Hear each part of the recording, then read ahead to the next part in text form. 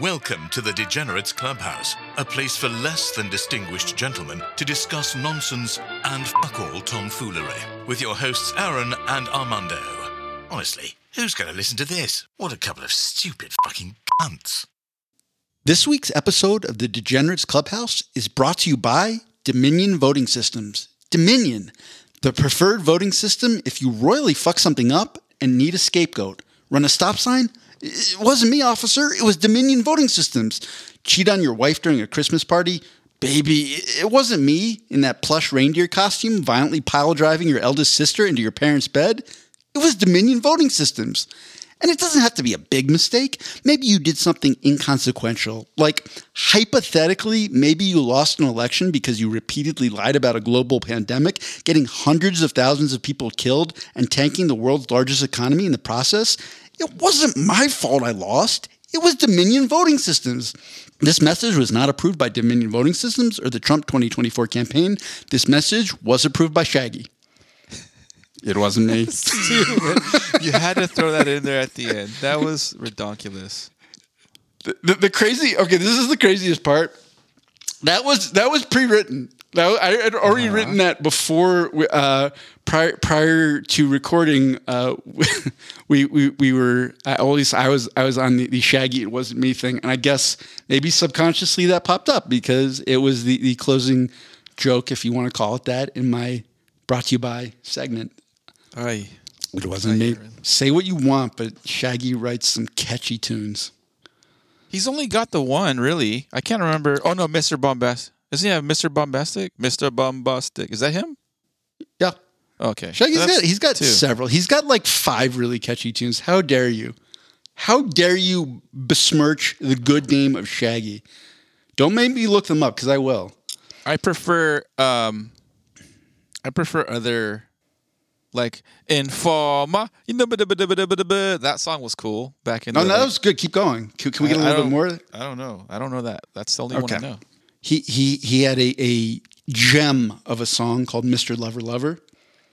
Mr. Lover Lover. Yeah, that's right. Smooth, just like a silk. No. And there were words after it. No. But anyhow, we've established on previous episodes that you are not the most politically aware or mindful. Do you know what Dominion voting systems are? Not really, but I know. So I'll summarize this the best I can. Like they are a company that makes actual like physical machines that are used to record votes. Okay. And according to our still for at least a few more hours fearless leader, Mr. Donald Jessica Trump. You say if it ends in a few hours, is he really unofficially president after tomorrow, or is that just well, no. a joke? So okay, well, slow down, Kimosabi. We're going to get to that. But yeah, according to Mr. Donald Jessica Trump, that the Dominion voting systems were corrupted during the election and parts were switched out so they would illegally cast votes for Mr. Joseph R. Biden instead of him, and Dominion is some sort of scam company and they stole the election from him, among other. That was like one of multiple theories that he sort of put out there for how the election was stolen from him. And Dominion is, I know they're suing his lawyer because she was also propagating that. I think they're probably going to wait till he's out of office to sue him because they're like, hey, stop making shit up and dragging our company's name through the mud. And this all comes into play a lot because I think they were still being used because there was a special election in Georgia last night. Because the way Georgia works, they had their Senate elections during the general election for president. But if neither candidate gets over 50% of the vote in Georgia, they go to a runoff where it's just the top 2 candidates and they have a runoff. And then when there's only 2 candidates, obviously someone's going to get more than 50%, just like that's how math works. Gotcha. So that was going on. And the reason that was a really big deal was because if somehow, some way, Democrats were able to win both of those seats, they would, by the narrowest of narrow margins, control the Senate and the House and the presidency. And they could actually like pass some of the things that Joe Biden wants to do. And if they lost even one of those seats, Mitch McConnell, who to me is still the most detestable person in all of American politics, would retain control of the Senate, and he could continue bringing you such classic hits as, we're not going to confirm any Supreme Court justices for Democrats as long as I hold this seat. We're going to make sure that every proposal is dead on arrival. Like this was the guy that literally said, like, from day one that his goal was just to make Obama a failed first-term president, and he wasn't going to pass any of his legislation. Like, it's like this guy. But he's not Speaker of the House anymore.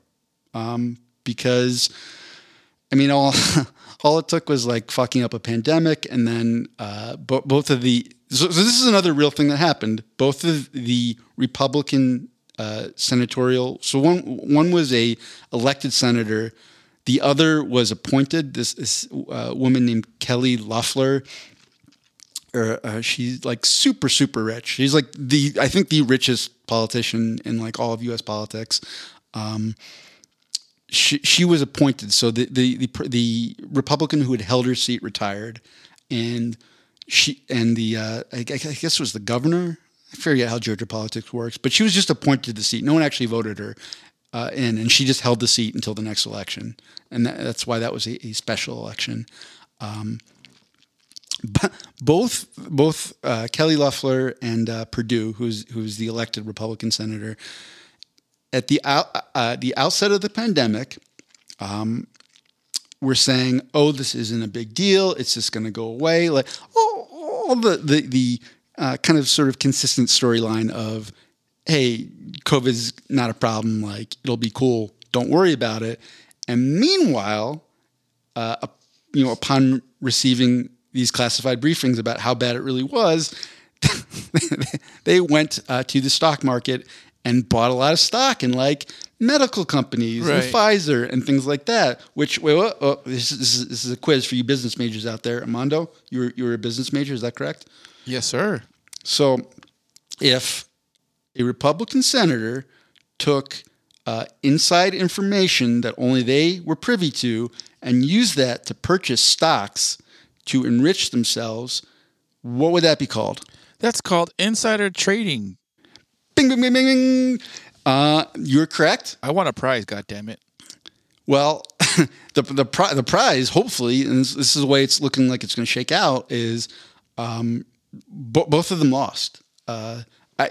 Almost inconceivably. I didn't think there was any chance both of those seats were going to go to Democrats, and that is looking like how that's going to all shake down.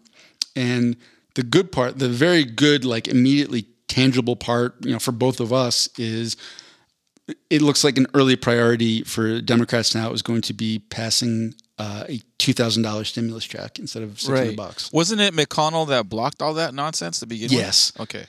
Well, so this is McConnell. This is just how he rolls. Like and if you've ever seen him, there's a lot of jokes that have been made about him because he does look like a human turtle. He looks like the turtle from the commercials for Tootsie Pop, the Tootsie Roll. Like, how many licks does it take for an owl, and then there's like a turtle that just bites into it? Yeah. He looks like that turtle. He does kind of even sound turtle. He's got this like he's the Kentucky senator. I don't know if he's actually from Kentucky, but he's just like Mitch McConnell, and I don't see a path to. That's actually wow. I got chills. I was like, is Mitch in the room with me right now? What the fuck? I don't see a path to a $2,000 stimulus check. Like, it's like you're the Senate Majority Leader. If you wanted there to be a path, you can make one. That's how your job works. The reason there's no path is because he would not even hold a vote. So. Just to review our little politics 101, the way Congress works is you've got the House, that's one body of Congress, and you got the Senate, that's a different chamber of Congress. And for something to be passed into law, it has to be proposed in one body and then passed in the other. So the standalone, like nothing added onto it, this $2,000 standalone stimulus check was already proposed and passed in the House of Representatives, which was democratically controlled, because they were, why they didn't do that in the first place is a little bit beyond me. I mean, I think the short answer is they're playing political games, because Democrats still do that a lot, which is fucking annoying. Yep. But when Trump was like, I want $2,000, Democrats are like, cool, like we're hopping on board this train. Like, let's do it. Like, fuck all the other noise. Like, you have given us a clear path, and we're going to, again, I'm sure there were ulterior motives from people like Nancy Pelosi who wanted to use it for campaign purposes. And, you know, they were very effectively able to make it an issue in that Georgia Senate election. But regardless of why they did it, the Democrats already passed a $2,000 stimulus bill in the House. And then it got to snapping turtle man Mitch McConnell. No, we're not even going to hold a vote on that. That's how he sounds in my mind. And so he had not even actually held a vote, because that would make the Republicans in the Senate go on record and vote against it, which, again, not real popular with people in America. Like, people are like, whoa, I lost my job, whatever, you know, the economy's fucked up. Like, I'm going to get a little bit of help. Yeah, could you please do that, you assholes in Congress? If everything holds the way it is and there isn't like some complete outrageous out of left field thing that happens, the Democrats are going to win both of these seats in Georgia, and it's going to be exactly 50-50. And in the Senate, if there's the same number of Republicans and the same number of Democrats holding seats, then the tiebreaker goes to the vice president. And Joe Biden won the election, so it would be his vice president, and she would have the tie-breaking vote in the Senate. Kamala Harris. Motherfucking Harris.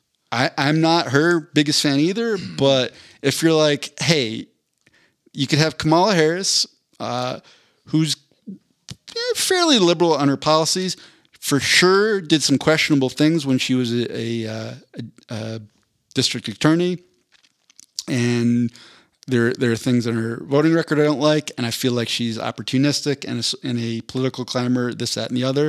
It's like, or you can have like Mike Pence, who, well, we don't even have to get into all his stuff, but it's like, well, he's like propping up a wannabe dictator, and he's like for like gay conversion camps, and he lied a ton about the pandemic, and again, when you want to talk about a social climber, it's like Kamala Harris, definitely a political climber. Like Mike Pence, Kamala Harris, and you know, if we were to put this in high school sports terms, she's like JV freshman team political climber. Mike Pence is like, he's like the star starter on varsity right now. Like he was a Indiana politician who was likely going to lose office, and he managed to parlay that into becoming vice president of the United States. Like, all the political climbers out there are like, wow, if I could only sell my soul as fast and as efficiently as Mike Pence did, I could become a starter on the varsity political climbing team. Like, holy crap. My dad just saw the second Borat movie last night. Oh, good Lord. Yes. He had a kick when Borat calls him Mike Pennis. Mike Pennis. And he's trying to sell his daughter to Giuliani. That whole thing, that whole bit got him fucking laughing. Yeah, I think Giuliani bought her. Yeah. he's like, how much is that going to be? Like, let me get my checkbook. He's Holy trying shit. to take his pants off and shit. Yeah. I mean, he was. It's not like he was trying. He was taking his pants off. Like that was happening. Well, according to him, he was like adjusting his microphone or some nonsense. That's horrifying. We just learned what Rudy Giuliani's pet name for his dick is. I've never heard it, but it actually kind of makes sense. It's my microphone. Hey, Borat's daughter, you got to get right on top of that microphone. Get your mouth right next to it, or you're not going to pick up the audio. Oh, gross. So go on. The Senate now is now the majority goes to the Dems because they get the tiebreaker with Kamala Harris. But so we're not even at the crazy part. Okay. But you know what? Let's just let us just take a moment. Because this is historic. There's never been a sweep like this in Georgia, which was a Confederate state, and not only did Democrats win both seats, one seat goes to Reverend Raphael Warnock, who's a black man, and he was it a pastor? No, he's a reverend. What the fuck am I talking about? He's a reverend at Martin Luther King's church, and it was also the church of John Lewis, who were both. John Lewis just died this past year. It was a huge figure in the civil rights movement, and it seems like fitting that as John Lewis passed, he's not occupying the same seat that John Lewis did, but I think this is the first time there's been a black senator in Georgia ever. And the other seat went to a 33-year-old Jewish guy named John Ossoff, who, if at nothing else, is very, very smart. Like, at this point, my standards are pretty low. I'm like, does he have a lot of political experience? No. That might be a good thing, might be a bad thing. But, like, at least he's not a raging moron. Like, right. That's like the bar right now for me. I'm like, are you just like overtly corrupt and are you a moron? Okay, then we don't want you in office. You know what? If you're intelligent and like don't have glaring skeletons that are like fighting their way out of your closet like Walking Dead style, then yeah, let's consider you. So that was exciting. But are you ready for the craziness? I guess you're not even aware that this is happening. This is happening as we speak. So today, this was supposed to be when Congress confirmed Joe Biden. Okay. Right? Because like we have this electoral college system where like our votes don't actually really matter. They only matter in theory because the electors have to vote on them, blah, blah, blah. Yeah, and the electoral college thing happened like a week or two ago, right? Yeah, well, they certified all the votes. Gotcha. And now Congress, and again, the leader of Congress is the vice president. So Mike Pence was supposed to confirm him today. So they being the Senate, they were all in the Capitol building, giving speeches. Actually, Mitch McConnell, of all people, was saying like, let me see if I can do my okay, this election rigging thing, this has gone on too far. We're going to put democracy in a death spiral if we keep making these false accusations. I don't think he said false. He did say death spiral. I have really, again, I'm always constantly impressed by Republicans' ability to name things in a way that are scary but kind of catch your attention. They love calling things death spirals because it sounds really bad, right? What's the first time I've ever heard anybody call anything a death spiral? Death spiral. Oh, they use that one. That's one of their favorite ones. Oh, if we go to Obamacare, it's going to put healthcare in a death spiral. If we increase Social Security, it's going to put the economy in a death spiral. They love saying things are going to go into a death spiral. It's because it's like visceral. Like you can see it. Oh yeah, there's the economy. It's going to be swirling down in a tornado until it hits the bottom and it dies. Death spiral. You never heard that? Nope. Oh, they love saying death spiral. So Mitch McConnell was like, all right, guys, like, cool story. Like, yeah, the election is rigged, whatever. Like, fucking cut it out.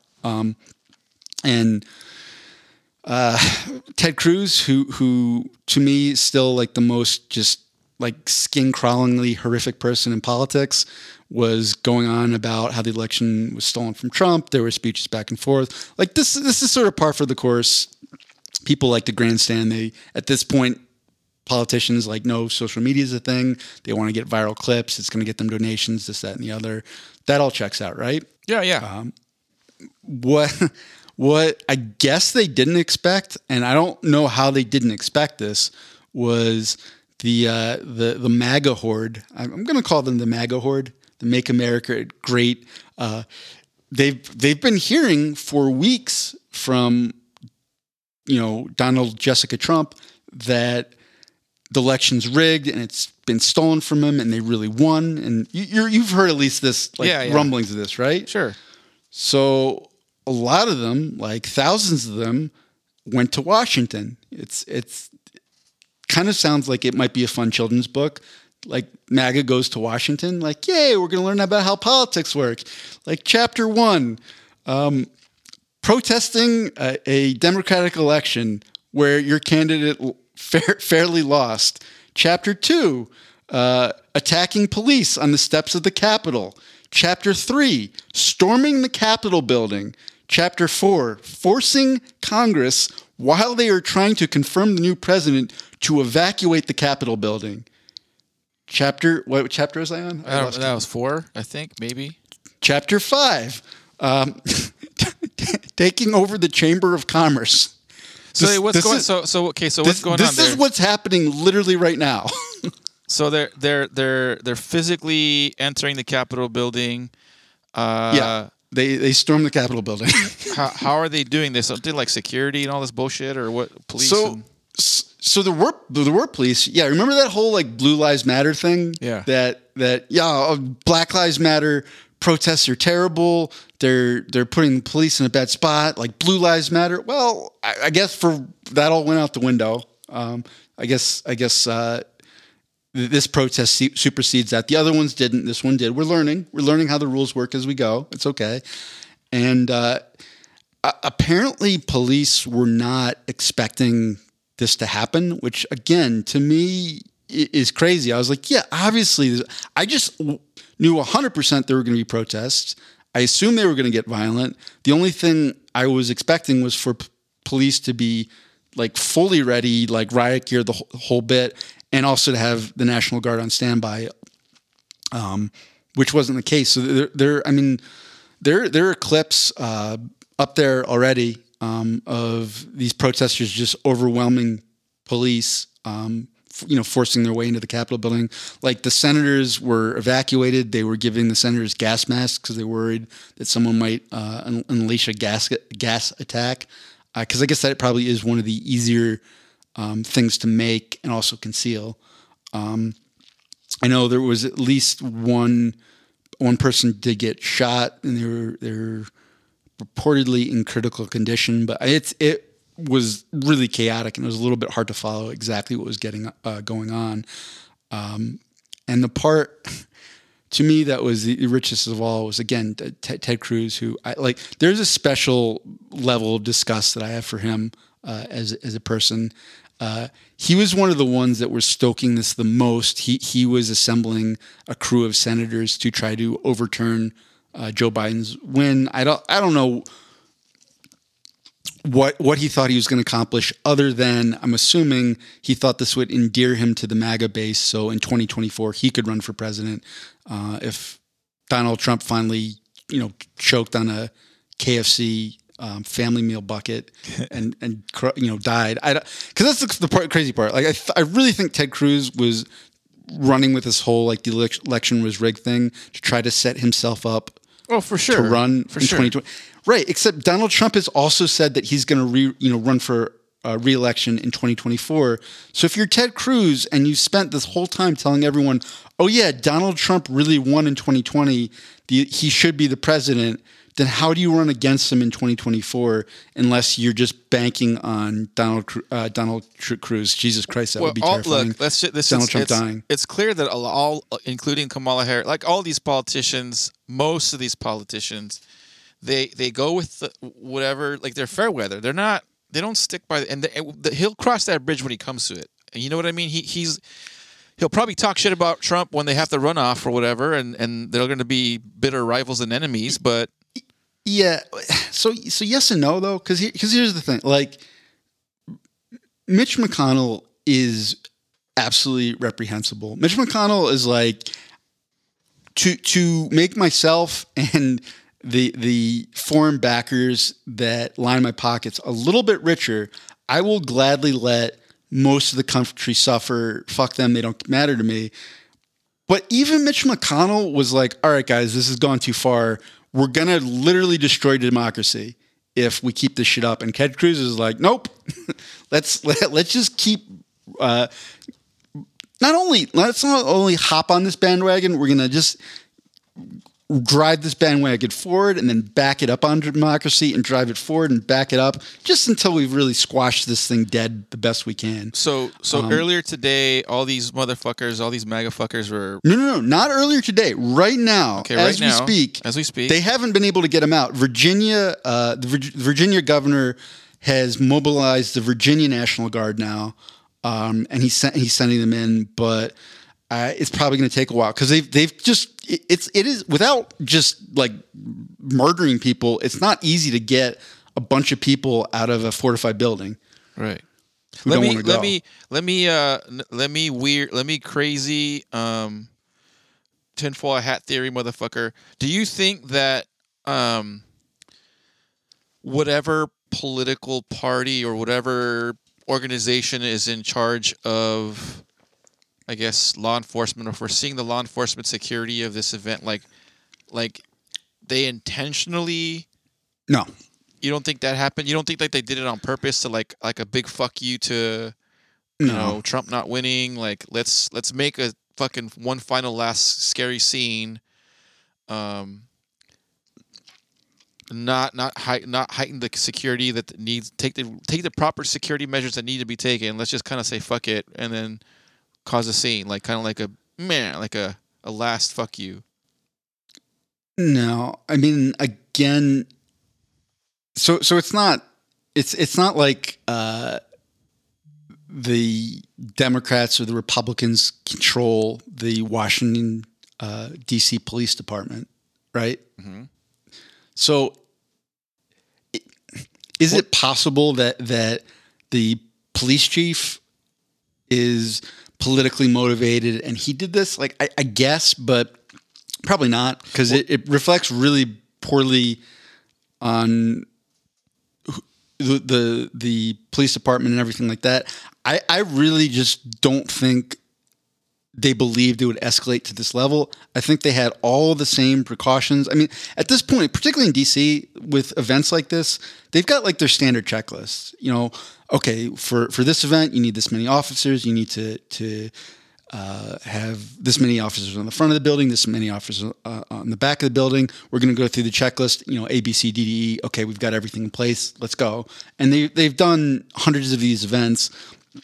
And for a lot of the higher ups, it's probably routine. And they're like, yeah, like there's going to be some protesters. Okay, we're going to, you know, increase the staffing X amount to compensate for that. And we're fine. I really don't think that perhaps they're quite as cynical as I am at this point, where they're like, oh yeah, these people will go crazy. Like, and I think especially on the heels of that, you know, the races in Georgia have one of them has been called. It was called for Raphael Warnock, and the other they're saying that it's too close to call. But at this point, I think it's just semantics and them wanting to, you know, cross all their T's and dot their I's and not call a race too early. But I think that news might have been the last little push. And like I said, if you are used to running these events and you're not just like incredibly cynical, you might think, oh yeah,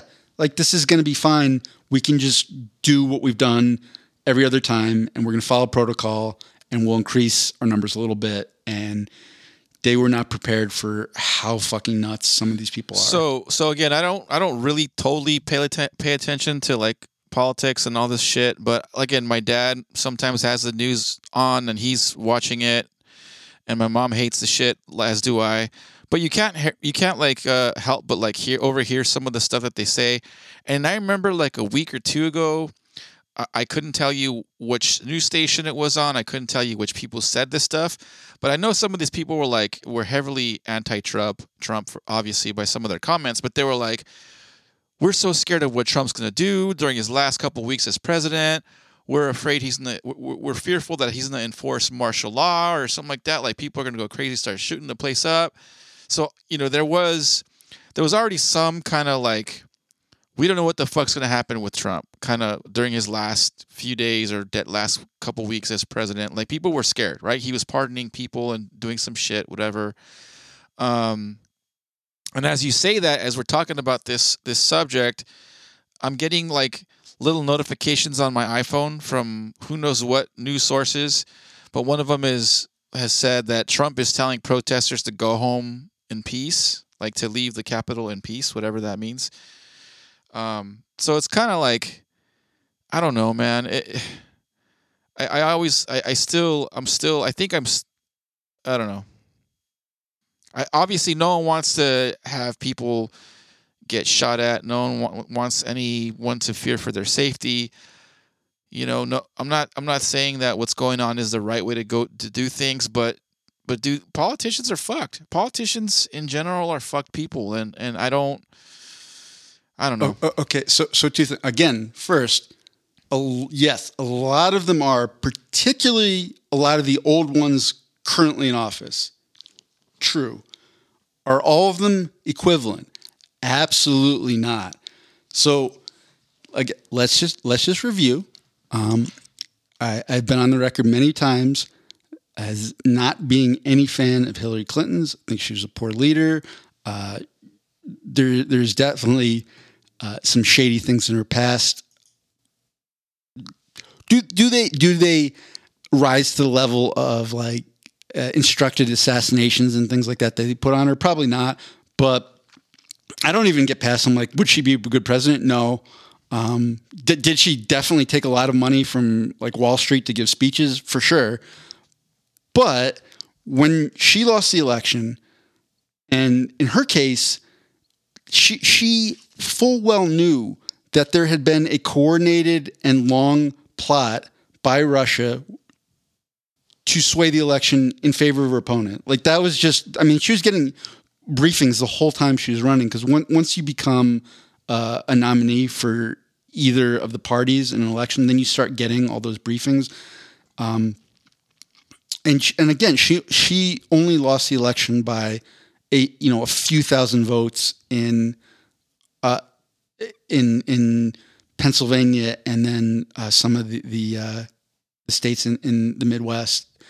She on the night of the election, despite knowing all that, conceded, attended Trump's inauguration, and let him start his administration and come into office, because that's like how democracy works.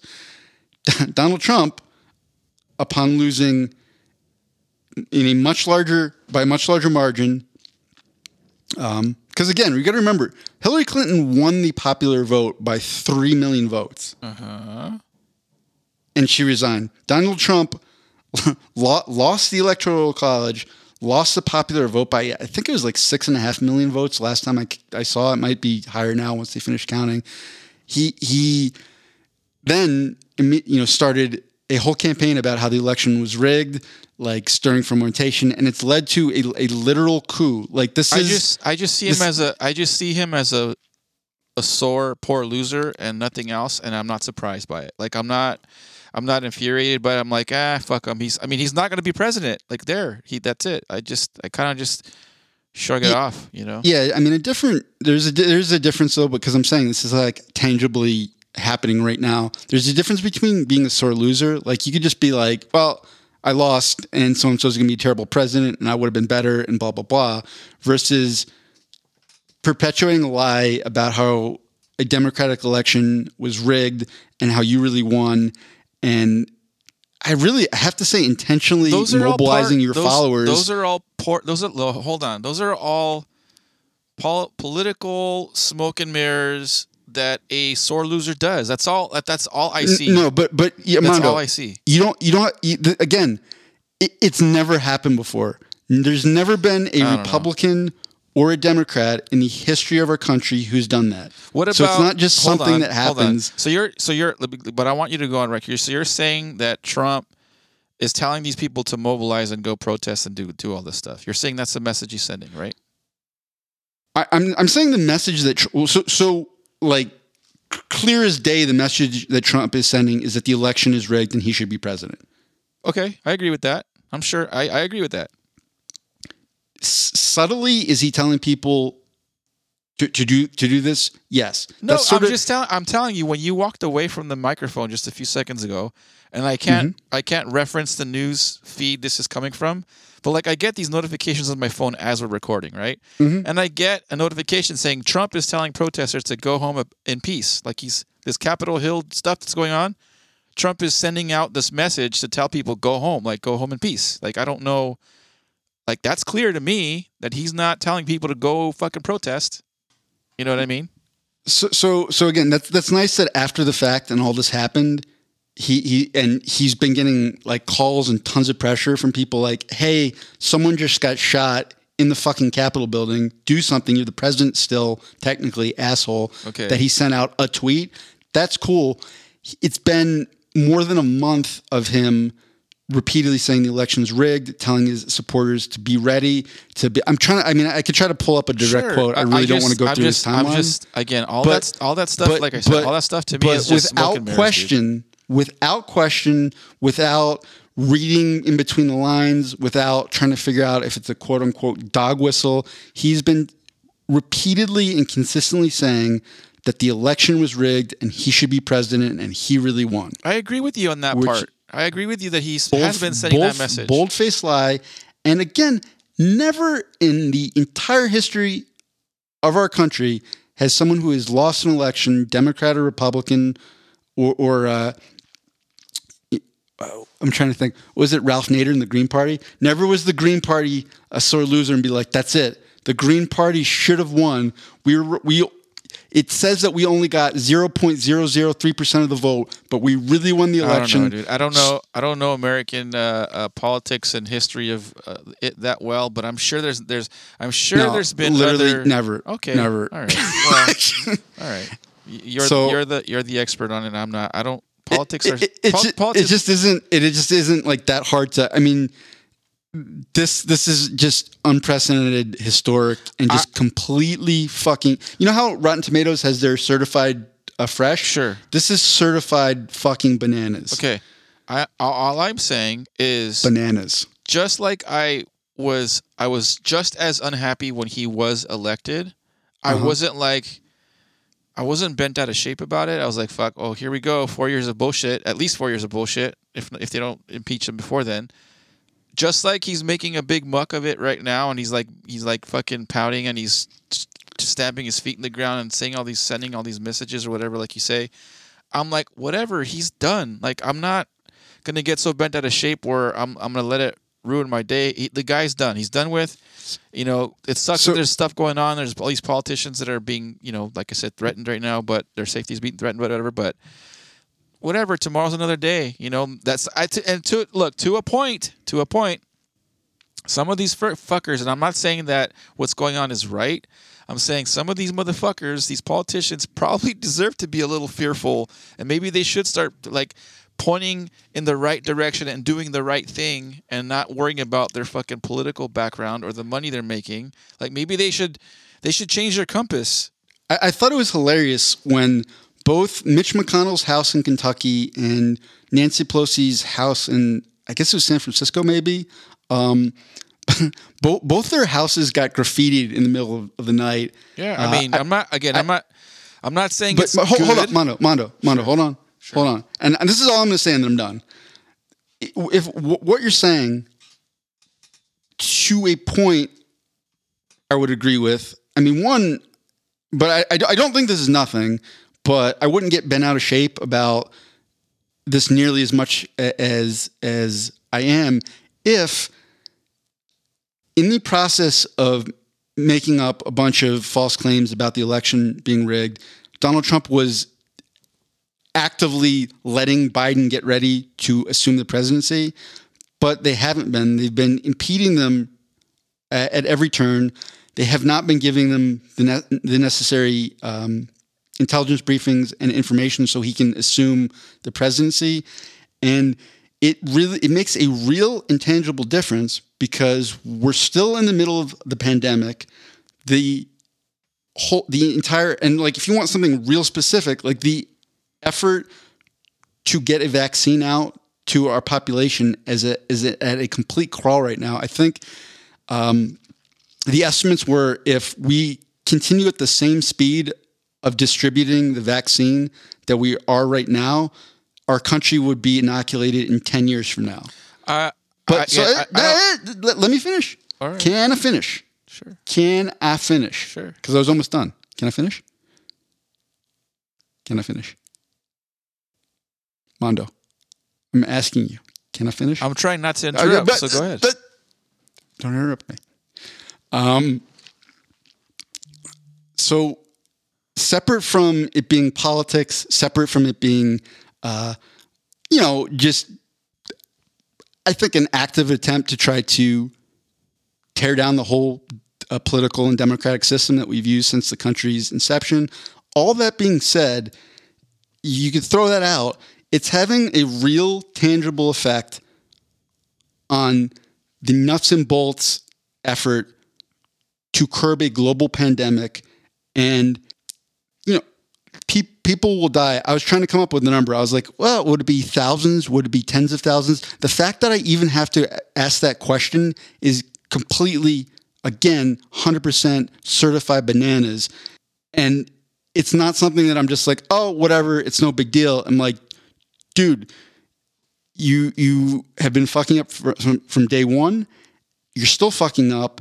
And then now it's literally tangibly getting people's lives caught up in the... Wow, my voice just cracked like I was an emo teenager. You're getting people's lives caught up in the mix of your drama and your bullshit, and it's not okay, Dad. It's not okay. Okay, that's all I have to say about that. So I don't know who's responsible for the military, who's in charge of the military, like who the head honcho is or anything. But I know the operation... The president. That's why they're called the commander-in-chief. Stop. Hold on. Wait. Don't interrupt me. Can I finish? Anyway. Okay. I don't know. I don't know who's in charge, whatever, responsible for it. But I know it's got a funny name because I've heard it a couple of times. I know that it's called Operation Warp Speed Operation Light Speed or some nonsense like that. They're trying to distribute the vaccine, and obviously the name's kind of giving it away. Again, I don't know all the gears, all the cogs at play behind this operation to distribute the vaccine to everybody. It's a logistical question that I don't know enough to answer or have a smartest answer. I just think it's funny that it's called Operation Warp Speed or Light Speed, and you're saying that the commander-in-chief is Trump. So you're telling me he's the brainchild behind that name, Operation Warp Speed, whatever it's called. So then, yes, Warp Speed. So then, how can you blame him if the operation is like, hey, let's hurry this shit up? Like, I don't know enough about it. Like, I can answer that, but I'm also good to move on if you want to. Okay, cool. Sweet. Do you want me to answer that, or if you want? I just don't want to go another 45 minutes about how you hate Trump. Like, I'm like over it. Fuck Trump. I don't care. Like, it's whatever. He's okay. Today's supposed to be the day that he gets dethroned officially, and then they. I was done like 15 minutes ago, but you keep going. because you want to get the closing statement about how Mr. Trump is such an evil guy. That is correct. I did want to get the closing statement. I gave up on that like 5 minutes ago. I just don't think whatever. You don't like Trump. It's okay. You don't like him at all. I'm not saying I like him anymore, but I don't hate on the guy. To me, he's another idiot politician, is all I'm saying. Period. That was such a weird passive. You don't like Trump? I'm like, well, yeah. I mean, why? Like, that's not when you dislike someone as much as you when anybody, not just saying you, when anybody has already like a preconceived like I dislike this person so much, there's nothing good that they can do that you'll be like, okay, cool, that's cool. Like that's not true. You're already set. I'll give you so. There's one really good thing he did in the pandemic. They identified that we're way too reliant on foreign countries for certain parts of medical supply chains. Yeah. I can't remember exactly what it was, but it was there was some specific chemical that we completely had outsourced production of to like China so we can make medication. Right. And they're like, oh, that's a bad thing. we need to revamp our production in the United States so we don't completely rely on China. And they fixed that. And I was like, whoa, good job. Like, you guys did a good thing. And that's the only awesome. And that's the only one good thing Trump did, right? Are you talking about in general or during the pandemic? There was like one other good thing during the pandemic. Okay. I can't remember it. It was like two good things that they did versus like I think it's just 700,000 bad things. Okay. But yes, I look for the good things because I get excited. Right. Like I want to be fair and balanced. Okay. But if I don't think you are, by the way, but it's okay. I'm about as objective as you can get. Earlier in the conversation, you finished. You pointed out earlier in this conversation how Trump even thought it was a good idea to get a $2,000 stimulus bill, but it was the Senate, Mitch McConnell, asshole, who kind of blocked it. So if Trump really wanted this, doesn't that count for like, hey, that's a notch for Mr. Trump wanting to do the right thing? But see, you disregard that because you dislike him so much. You're like, you kind of like, it's no big deal. Yeah, he was on board, but it doesn't count for shit. Like, that's kind of shitty. So the two parts. One, I'm much happier that he did it at the end of things than not at all. Like if he didn't do it at all, I think it's unlikely that there would have been an increase in the stimulus. All that being said, he completely fucked that up. Like the time to have done that would have been while he still had political power, while he was still firmly in the office of the presidency, and he could actually have gotten it out to people, and it would have taken a lot of legwork, and would have taken coordinating with Mitch McConnell, and would have been taking rallying, Republican senators to the cause. It would have, and then he could have actually gotten that done instead of after losing the election throwing a temper tantrum. But all that being said, I'm still glad he did it. Like it's much better. This is one where like it's like could he have done that way better? Right. Yes. Was his timing of when he did it terrible? Yes. Do I give him credit for at least doing it? Like, because he could have been like, "Oh, fuck it," like, I'm just not going to do anything. I check out. I go to Mar-a-Lago. In that instance, no, I give him credit. Like, I might get $1,400 extra because Donald Trump threw a temper tantrum and was mad at Mitch McConnell. Awesome. I'm serious. That is literally what happened. He got mad at Mitch McConnell because Mitch McConnell told him he was going to win the election if he followed Mitch McConnell's plan for success, and he lost the election, and now he's mad at Mitch McConnell, and he says, "Fuck you, Mitch McConnell. I want $2,000 for everybody." I'm like, good job, Donald Trump. Me too. Good job. I'm done. I was done with this 15 minutes ago. You keep asking stuff. Time for some levity, because I think we both need it. Politics are shitty. Topic of a conversation. Agreed. Looking on Ask Reddit earlier in the week, I found a couple questions that again have enough ammo. Hopefully, you have an answer to some of these. It might take you a little bit to think about them. So I'll give you the question first, and then if you'd like, I can answer it first with my answer. Then you can answer with your answer, and then we can read some of the other questions or comments that some people left on Reddit. The question was, for people who work fast food, what don't they want the public to know about?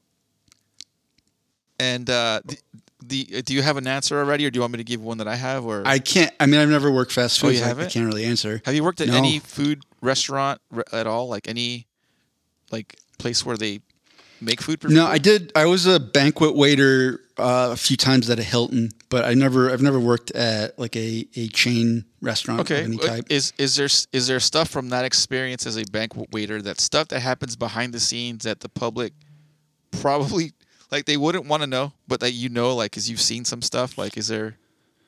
No, not really. No? I mean, like, so if people didn't eat their food, I mean, because I do remember this happening. There was like this one lady where she ordered, it was like a fish or chicken sort of deal where you had your two options, and she orders fish, you bring it out to her, and then like 20 minutes later, she flags me over and is like, "Oh, you brought this out cold. I want like, this is supposed to be a hot plate. Like, you need to bring me another one." I'm like, "All right, okay." So I get it. Bring her a new like fresh plate of the fish. Sit there watching her for 20 minutes because like at this point, like almost everyone else is eating, so I'm not do anything. I just watch her not eat it and continue talking for another 20 minutes. And then she calls me over again. She's like, you brought it out to me cold again. Like, I want a hot one. Oh, really? Yeah. What a fucking cunt. Sorry for saying that. And I'm like, I don't give a shit. I mean, for me, I wasn't doing anything anyways. Like, sure, this is mildly entertaining. Okay, I'll get you another one. But like when stuff like that happens, then the service staff just eats it. Yeah. Like, I mean, I think I ate the second plate that she didn't eat. I think I just ate that one. It was probably still warm. It just wasn't hot. She wanted. Yeah, it was fine. Yeah, it was fine. It was perfectly. It was very good. I mean, it was a freaking Hilton hotel. Yeah. Those banquet hotels, those banquet meals sometimes rock, dude. Those are fucking good. They don't skimp. But that's really all I can think of. They're really. I mean, it was a Hilton, so you're wearing a shirt and a tie. It's kind of fancy. I think just having that sort of dress and it being in a nice like banquet hall, like just that impulse to do something fucked up just isn't there as much. Although I say the one thing that I did do that was really, really fun, I also bar backed for a wedding, and that was amazing because when you bar back for a wedding, a bar, like you really don't have to do anything. Like maybe once every 45 minutes to an hour, you're gonna have to go run and get like extra cherries or something. But most of the time, you're just chilling, and the bartender gets really bored and just starts making you drinks. So, I mean, this wouldn't. Again, I don't think the guests would be surprised. I think mostly they found it hilarious that I just got fucked up during the wedding. And was just like hanging out at the bar, like drinking to them. Were you being a paid employee by the bar or whatever at that point? Oh, 100%. So it wasn't like you were you're doing a friend a favor. You were like you're supposed to be working. No. I was a paid like employee of the Hilton. I clocked in, clocked out, the whole deal. But in that scenario, my boss, like he wasn't the head of the whole banquet services, but like chain of command, the bartender's above me. He's giving me directions and instructions for that night. He makes me a drink, says drink this. I'm like, well, it's my boss. What am I going to do? I've got to. I don't want to upset the chain of command. And then he did not tell me and Tim. Tim was my friend. He was a he had the best job at the freaking Hilton. He was the lifeguard. Okay. And it's like a tiny little pool.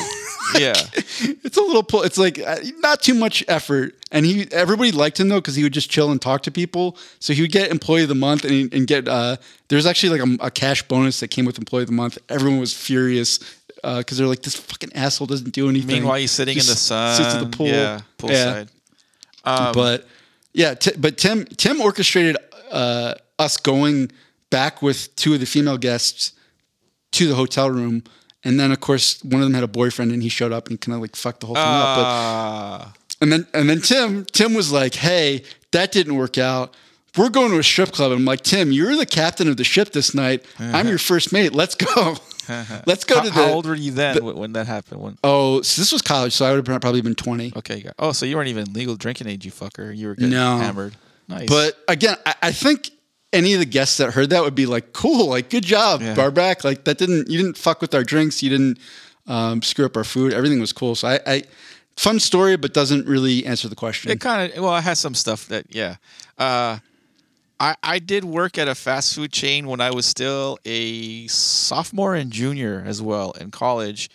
Meanwhile, I had a full high school schedule, whatever, 5-6 periods of class. And then after that, I had football, class football practice went up to like 6 p.m., 7 p.m. at night. And then I would work, I guess the closing or the night shift at this fast food place when I was in high school, making a little extra money. Which fast food place? Der Wiener Schnitzel. So I know how to make amazing wieners. I can make amazing hot dogs. We made some crazy. I've never been to a Der. Is this like German-esque fare? It's just Wiener Schnitzel. You never heard of Wiener Schnitzel? I have eaten Wiener Schnitzel in Germany. Okay, no. So there's an actual chain in the States called Wiener Schnitzel. It used to go by Der Wiener Schnitzel. They dropped the Der. It's just Wiener Schnitzel. It's a lot of A-frames, red and yellow paint. Did they think the Der made it sound like too Nazi Party-esque? I don't know. Maybe. Come to Der Wiener Schnitzel. And you will enjoy our wieners or else. You will take the wieners in your mouth. That is a directive. Their signature is hot dogs, right? So they do all kinds of different hot dogs. They're different concoctions, and they introduce like chili fries and burgers and all this other shit. But it's basically hot dog stuff, right? I don't know if you've seen the movie Waiting. I'm sorry. I don't. Is it hot dog stuff or is it wiener stuff? Wiener stuff. Well, they make Polish sandwiches and Polish dogs and wait. Sorry, Polish what? Sandwiches and Polish dogs. Do they make Polish sausages? Do they have German wieners and Polish sausages mixing? Yeah. Well, the wieners aren't German. They just call it their Wiener Schnitzel. I don't know. Anyway.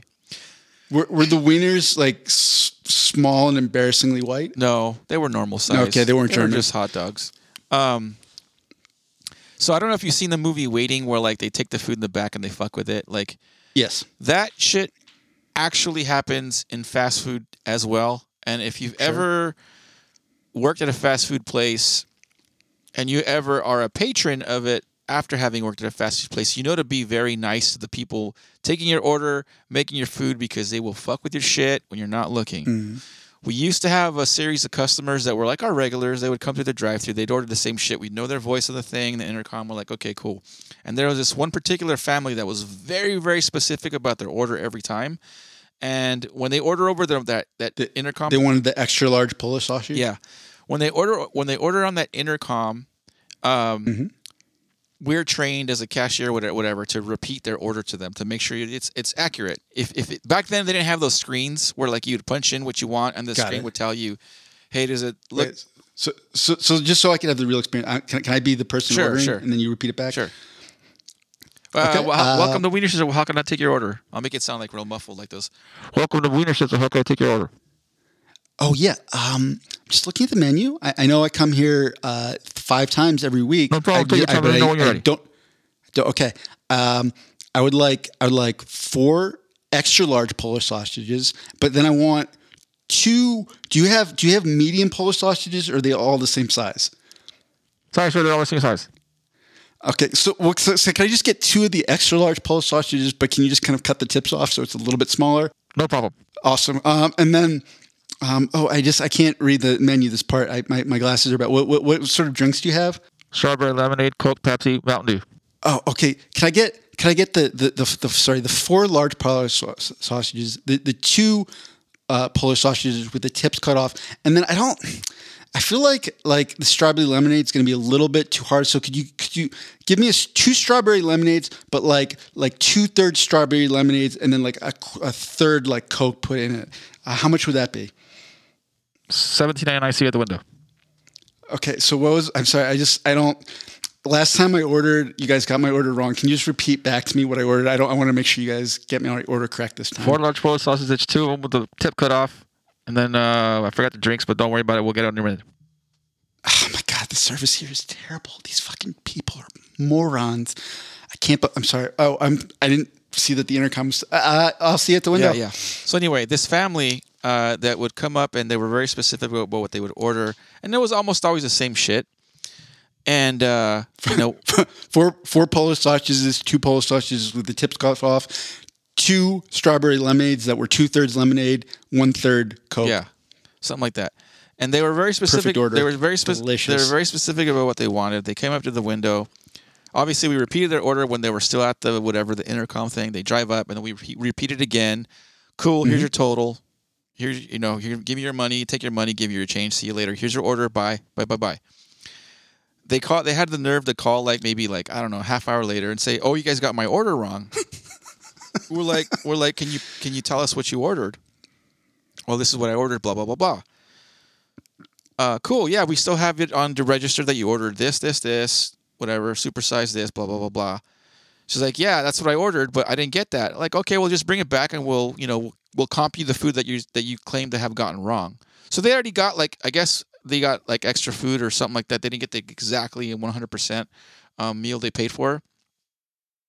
They get back to they come back to the Wiener Schnitzel, whatever. We're making them free food to replace whatever we had fucked up. Okay.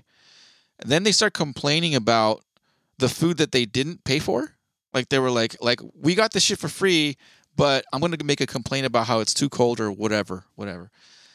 I wasn't a manager. I wasn't even assistant manager. I was just a regular old scrub, like the whatever cashier cook guy.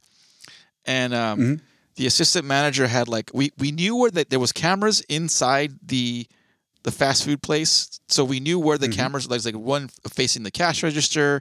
There's one facing like where the fryer was.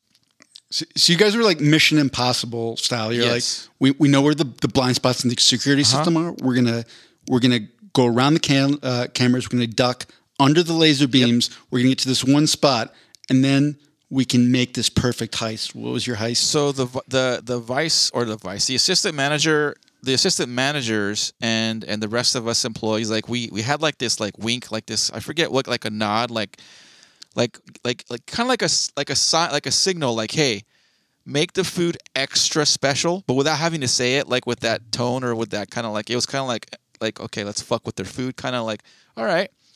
So I made the whatever burgers that they wanted, and I 110% spit on those burgers. And, you know, you cover it with ketchup, mustard, and all this other stuff, lettuce, all this tomato. Sure. Wrap it up. Here you go. Here's your free food. Blah blah blah blah. That's what you get for fucking with. So yeah, I absolutely fuck with that family's food that one time, but that happens. God, I'm a little disappointed in that story. Why? Why are you disappointed? Because I was hoping for something. Because I'm like, okay, you spit in their. I mean, if you told me that I'd eaten burgers that an employee spit on, I'd be like, do they have some sort of like communicable disease? Like, no, okay. I mean, no. I hope probably not going to go to that particular branch anymore. But like, whatever. Yeah, but you're also you're willing to eat the crazy shit. I mean, I think there's some people out there that are completely grossed out by like, oh my god, the thought of eating someone else's spit burger or whatever. Like, ugh, like I don't want someone spitting on my burger. I was hoping you're going to be like, yeah. And then the assistant manager, like his stomach was all fucked up because he was the assistant manager at Der Wiener Schnitzel and he just had terrible constipation all the time. Oh, no. And we stole his bottle of Miralax and we just emptied that fucker out into their Cokes. Yeah. And They're you know, the next time they came, it was weird. They had a different car. It was a rental. They told us that their regular car was in to be detailed. Yeah, that was what I was hoping for a more explosive ending. Sorry to disappoint. You know, the story would have been a little shorter if you didn't interrupt with that fake, ordering 4 Polish sausage with the tip cut off, stupid thing. But I'm sorry. Are you referring to the best part of the story? I'm sorry. I won't do it again. Okay. Some of the other answers on Reddit were at KFC. The pot pies are made from yesterday's unsold chicken. Okay. What the fuck is this? Almost none of the employees at Subway actually check the temperature for anything that goes into the sandwiches. They just write down a temperature within the safe limit for the product. Okay. This is another funny one. Everyone there wants to kill themselves. That's probably true. 16-year-olds make your food. You don't trust them to smoke, drink, dope, or vote. In some states, they can't even drive, but you trust them to make your food. What kind of magic thinking is that? Got it. I'm understanding that maybe I have a much lower expectation of fast food restaurants than whoever asked this question. Yeah, no, I think most people, again, I don't think a good chunk of people have worked fast food, and the people that haven't, I think to that specific segment of people that haven't worked fast food, like they're surprised when some deviant shit goes on behind the scenes. Basically, for me, I'm like, okay, if I go to a fast food restaurant, I eat the food, and I don't get violently ill or contract herpes, then I count it as a win. I suppose so. Yeah, but it would be kind of gross if like you bit into someone, there's like a pubic hair or something. Like, I don't know. I'm just thinking. Oh, that would be. You know what? That's one because I've heard there's ones where like there'll be like fingernails or like stuff like that would gross me out for sure. Something like that. Yeah, they're But the crazy thing about my story is that like spit kind of sort of hides well in the burger with all the sauces that you put on there. Like I wouldn't even know. Yeah. But we got them, those motherfuckers. Anyway, you showed them. Yeah. Next Reddit question: what's the scariest thing you've woken up to? Takes a while for you to think about it. Yeah. So remember, I'm hearing these questions for the first time. If you wanna chime in, go right ahead. So the one of the scariest things that I've woken up to can also equally be the funniest thing I've ever woken up to, depending on how you look at it. I had to look up the year before we started the recording. It was 1994. The Northridge quakes out here in Southern California. Mm-hmm. They were like in the almost 7-point scale. They were like 6.7, 6.9, something like that. They're pretty heavy duty earthquakes, but there was a series of them, and they started at 4:30 in the morning. So the first one was at 4:30 in the morning. I'm asleep. We're asleep. All of us are asleep. But my dad back then used to have to wake up super early to make the traffic through Burbank, California, which anyone who knows the greater Los Angeles area knows that Burbank from Montebello or Whittier, wherever we lived back then, traffic sucks. You're stuck in traffic for like 2 hours. So my dad would have the habit of like getting up like at 4:30 in the morning to shower, get ready for work, go on his way. The earthquake started at 4:15, 4:30-ish. Heavy earthquake. We wake up and my dad runs out of the shower. The earthquake's already scary. Like, I'm like, 13, 14 years old. I'm scared witless. The fucking house is shaking. Everyone's in a panic. And what's crazy about those earthquakes is that it wasn't just one earthquake. It was like an earthquake. Then there was like a smaller aftershock like 5 minutes later. And then like a couple other pretty sizable earthquakes. So there's like a series of earthquakes that lasted for several hours. That was scary as fuck because I never liked earthquakes. I'm kind of used to them now being a Californian. So that was one of the scariest things I've ever woken up to. Why it was also one of the funniest things I ever woke up to was, again, my dad was getting ready to go to work in the shower, runs out of the shower half-ass naked, and everything's just dangling and hanging out, but he's trying to like go and wake us up and like put us in like a safe spot. So my dad's doing all this bucket-ass naked.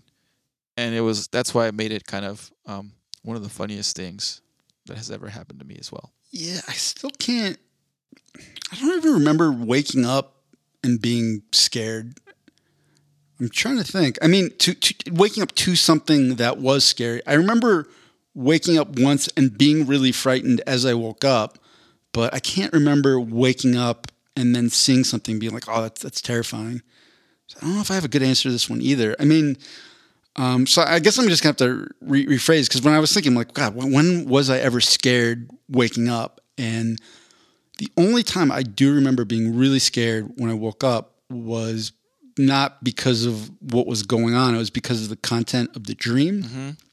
And I've had dreams that were scary, but I've never really been that scared because I always know it's a dream. I have very surreal dreams. I mean, just to give you the idea, I remember this was definitely when I was a kid, but it stuck with me because that was one of the weirder ones where the whole dream was a 2D platforming video game. So I was seeing myself sort of in the third person navigating through this dream as a two-dimensional character in a platforming video game. Holy shit. But those are the type. So all my dreams are very strange in that way. That was one of the weirdest ones. But it's never during the dream where I'm like, oh, right, this might actually be happening. My brain doesn't get confused with reality. It's actually very, very uncommon that I have a more normal dream. And I remember I had a more normal dream where it could have been real. And I remember we were in one of the kind of the big box stores, like a it wouldn't have been Walmart. It would have been like whatchamacallit. What are the warehouse stores? Walmart, Costco. It would have been like a Costco. It would have been like a Costco, and I was just there with my mom and my uncle. And then in the dream, my uncle was having a heart attack in the parking lot of like a Costco or something. Oh shit! And there was nothing like usually in my dreams, if something like happened like that, it like everything on the the Advil in the Costco would have been just a giant like 30-foot tablet of Advil, and there would have been monster trucks in the parking lot and all sorts of like crazy shit where I'm like, yeah, it's not good that my uncle's having a heart attack, but I'm not confused that this is really happening. Right. And that dream uncharacteristically was just realistic enough where I didn't know I was dreaming at the time, and I woke up in a panic, like, oh fuck, my uncle's dying. I can't remember. And I was like, oh. I can't remember if it was you and I that had this conversation. Didn't you say you have had or have experienced sleep paralysis? No? I think we talked about sleep paralysis. I've never had it. Yeah, because I used to wake up really short of breath, where I felt like I was, like I was choking, but it wasn't. I wasn't paralyzed. I could move. Yeah. It just reminded me of that because we were watching that Haunting of Hill House, whatever, that one chick that has the sleep paralysis episodes. I recall that maybe you had suffered that, and that would have been if it happened to me, that would have been some of the scariest shit, to like kind of wake up and like not being able to move, but you're alert, you're awake. Yeah, I guess you're right. I think probably the first time I woke up, because I would just stop breathing in my sleep, where I don't think it was a functional problem where like there wasn't a pathway for air to get into my lungs. I think I was holding my breath in my sleep, and probably the first time that happened where I woke up and I was out of breath and then suddenly realized, oh, I can breathe, and started gasping for air. That was probably pretty scary, but it got to the point where I was almost used to it, where I was like, oh, okay, this is happening. Now I have to breathe again. So I can't remember. I must have been out of it enough that first time where I don't remember it. But yeah, I remember that conversation too. We were talking about the show, and I brought up thinking that, wow, sleep paralysis would be terrifying, because I know what it was like to have that, that separate sleep problem of waking up. And I could only imagine if I couldn't then start immediately breathing, how scary that would be. And that's sort of what I imagine sleep paralysis to be like.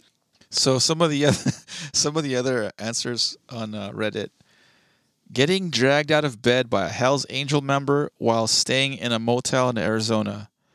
After what felt like an eternity, he took a second look and said, "Fuck, wrong dude," and walked out. We grabbed our shit and left. Didn't even bother calling the cops. Another kind of entertaining answer: my little brother standing over me in the darkness looking like some demon. He then proceeded to say that he threw up, but he didn't want to make my mom. He's never this sweet, LOL. That is also the day I almost killed my brother. Someone else actually answered an earthquake, but that was all the extent of their answer. I woke up to the sound of a scampering raccoon-like creature inside my room, zooming about the night before Christmas. It then bounces on my bed, jumped off, and ran out. Raccoon seized. I followed it, and it was lying on the couch and barked at me adorably. Apparently, my parents got my sister a puppy, and it had escaped during the night because it was lonely. They had it in an uncovered puppy kennel in the living room, and then he climbed out. The interesting thing is that they didn't like my younger brother and instead clung to me and became my dog.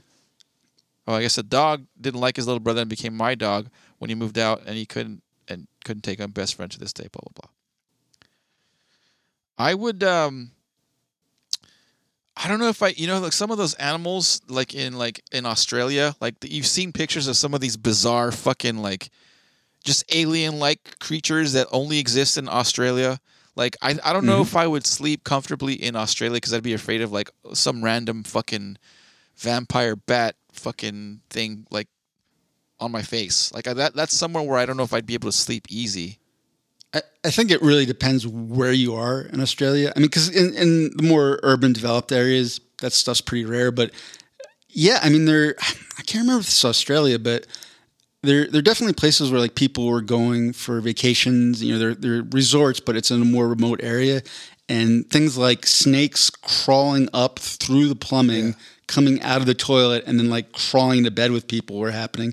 That would be fucking scary. I can't recall if this happened to my dad or my grandfather, but we went to. It was your dad. He told me. No, this is another story. This was in Querétaro, Mexico, which is Querétaro is like another kind of bigger city in like near Mexico City. I want to say it's about half an hour away, but again, my geography sucks and my memory of that memory is not the greatest. But what I do remember is that my grandfather was happy to see his sister that he hadn't seen in a long time.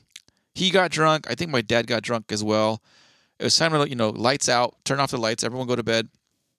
And whatever bed my grandfather and or dad, I don't remember who this story applies to, passed out in, they started hearing a noise. So we kind of investigated, turned the lights on, moved the bed like apart from the wall, and there was a fucking scorpion the size of like one of their hands, like just fucking chilling in between like the space between the bed and the wall.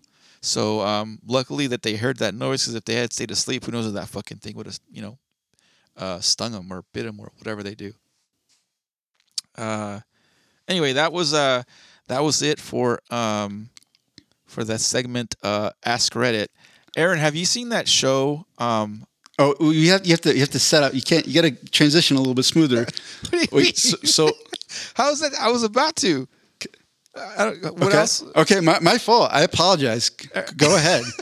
Continue on. Aaron, have you seen that new show on Netflix?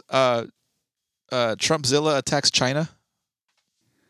Got it. Are you talking about the new show in this segment, new on Netflix, that is a fictional show, and we ask about a fictional show, and then we go to a real show? Are you talking about that show? Yeah, but we weren't supposed to describe the segment thing. We're just supposed to kind of make it.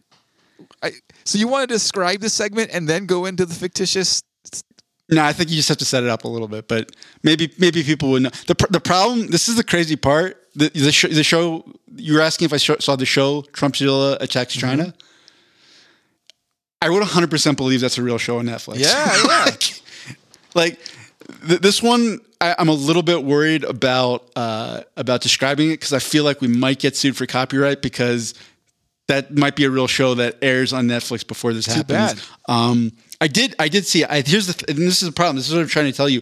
It is a real show, and they actually have a beta viewing audience, because they're making final cuts to it, and it is crazy. See, because here's the thing. It's really innovative the way they did it. There's so much like actual footage that they could use, where they've intercut real footage with some stage and film scenes. And what it is it's presented as a real documentary, and it's Donald Trump working his way into China because he wants to build Trump Tower China. Like, that's his main goal, and that's a real thing that actually did happen. He's been trying to get contracts for that for several decades, and when he gets to China, he finally managed to build Trump Tower, and he's like so excited. He's like, "Oh, Trump Tower! It's the biggest Trump Tower ever. It's the biggest, most beautiful building in all of China." He likes to say things are big and beautiful. Too bad you he's can't. Like, look too at bad it. You can't do a Trump impersonation, because he says China. Giant. No, he says giant. I can try. Everybody has a shitty Trump impression. Wait a minute. Okay, it is actually, now I'm having trouble. I had Mitch McConnell. I was so proud of myself for my Mitch McConnell one. It's more, I think with him, it's you capture the essence. I mean, he's a kind of like raspy, sort of monotone. China. Yeah, it's the biggest, most beautiful building in all of China. It's Trump China. It's big. It's beautiful. It was an ugly, horrible landscape. Very bad, no good.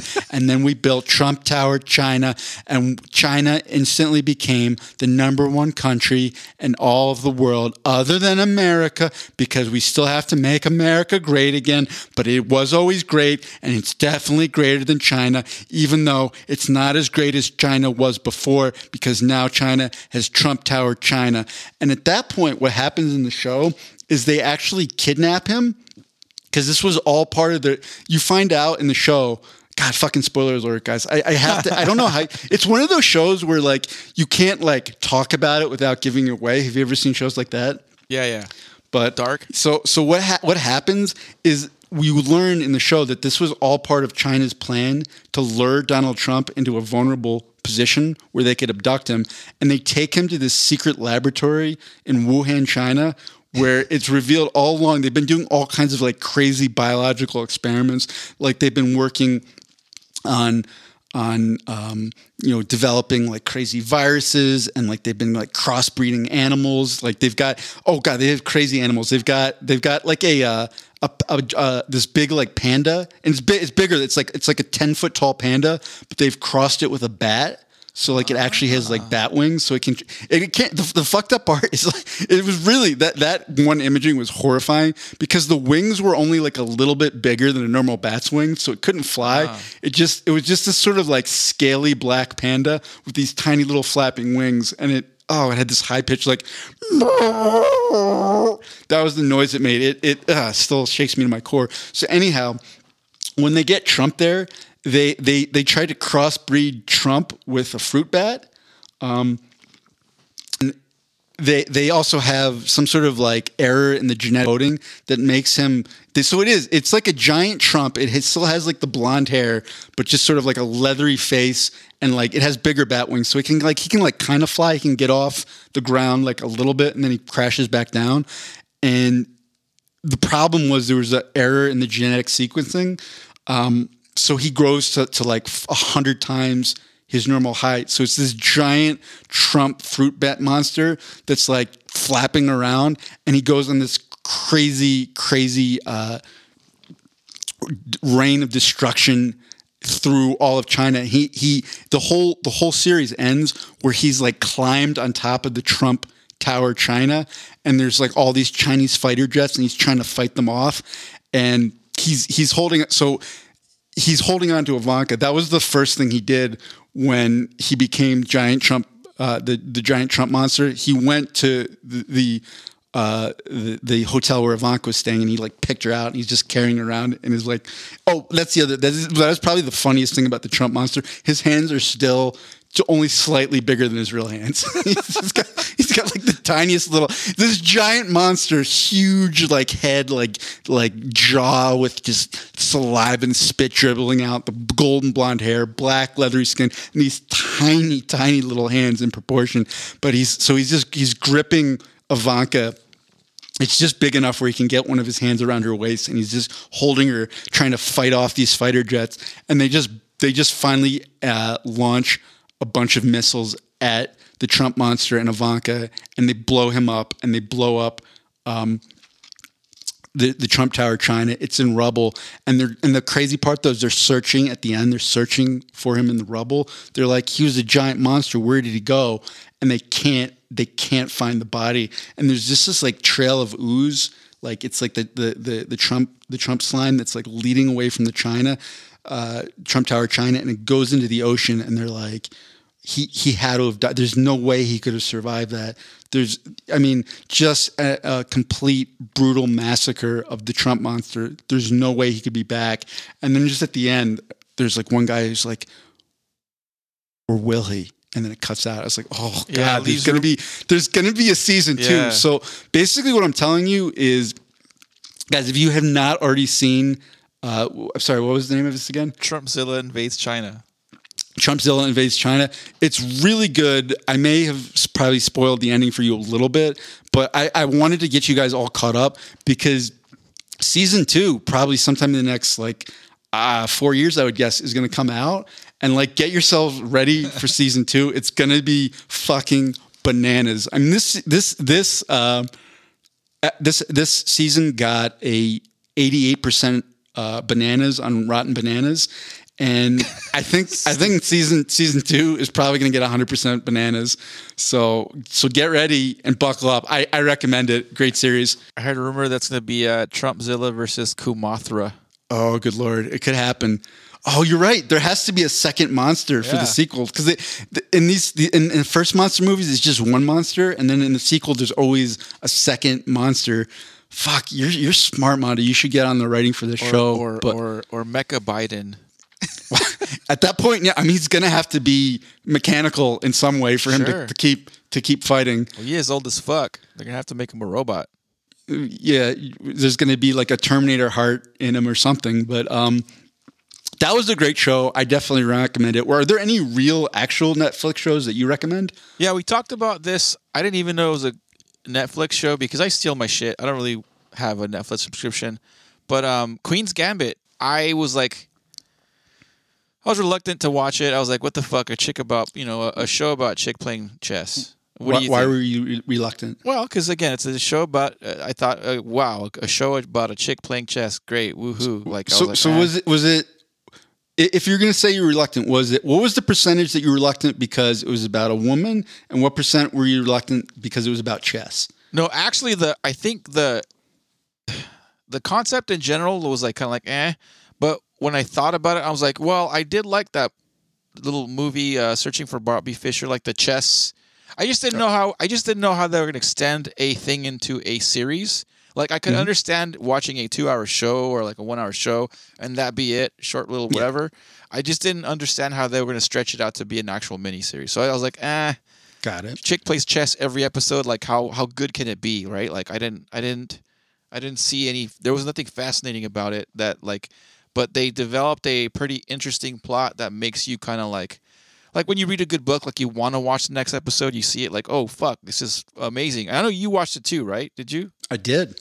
What'd you think about the show as a whole? Like, well, so one of the things that they did, which I think is smart, is they kind of formatted it a lot like a sports series, and that's something that we've seen work really well. Like if you think about like 8 Mile, obviously it's about rapping and battle rapping, but it was actually formatted like a sports movie, right? Where you've got your antagonist and there's competitors along the way you have to beat, and then you get to the big boss. It was kind of the same format, and so it's like at first it's a little bit of an origin story and her learning how to play chess, but then you kind of get into this part where it's like really has that sort of like a progression hierarchy. Of you have to keep beating the tougher and tougher chess opponents until you get to the big bad Russian chess master. I will break you. There's a couple Russians. It's like a Rocky movie. There's a couple Russians. Yeah. I was that actress. I thought her name was Anna Taylor-Joy. I find out it's Anya Taylor-Joy. Anya. Yeah, I didn't know that. That actress, I know I've seen her before in like was it X-Men movies or some shit, and I was like, lame. Oh no, it was Split.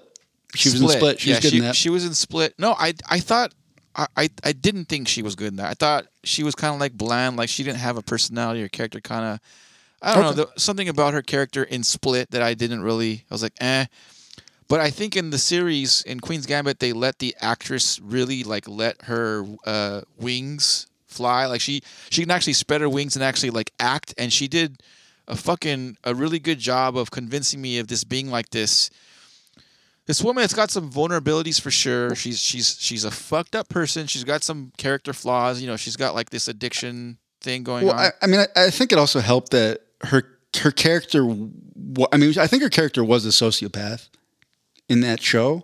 So I get, because when you were saying, well, she was sort of like a little bit bland, and I was like, well, yeah, that played into that character a little bit, maybe. Well, I think that when I said bland, I meant her acting in Split. In this show. Oh, I see. You're saying that she was a little bit of a sociopath in Split. Gotcha. No. So just to be clear, there's a difference between a psychopath and a sociopath. Like a sociopath, psychopath is someone who has violent tendencies and they kill people and they chop them up into little bits. A sociopath is someone who doesn't experience the same emotional spectrum as normal people. Like they usually are highly intelligent, a little bit manipulative. They're gonna use social conventions once they understand them to their benefit, that sort of thing. Like she, because I remember early in the show, I'm like, is she autistic? Is she? I was like, I think she's a sociopath. Are you saying that about the actress Anya? The character in the Queen's Gambit. Gotcha. You think she's a sociopath? Yes. Oh, okay. I thought you were referring to the actress in the Split. No, the actress in Split was supposed to be like a normal girl who had experienced abuse, and the antagonist in Split was someone who was suffering from like multiple personality disorder. In the Queen's Gambit, the character, maybe this was just my interpretation based off of how she played the character, but when I watched it, I was like, oh, she's got some sort of personality disorder. I think she's either has Asperger's or she's a sociopath. It's, to me, it was like, it's one or the other.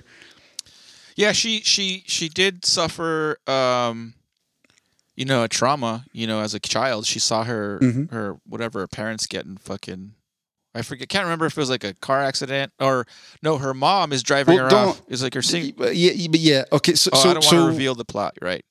Yeah, it was. But I think that's fine. Very early on, there was a car accident where she saw one of her parents get killed. Right. I think like that.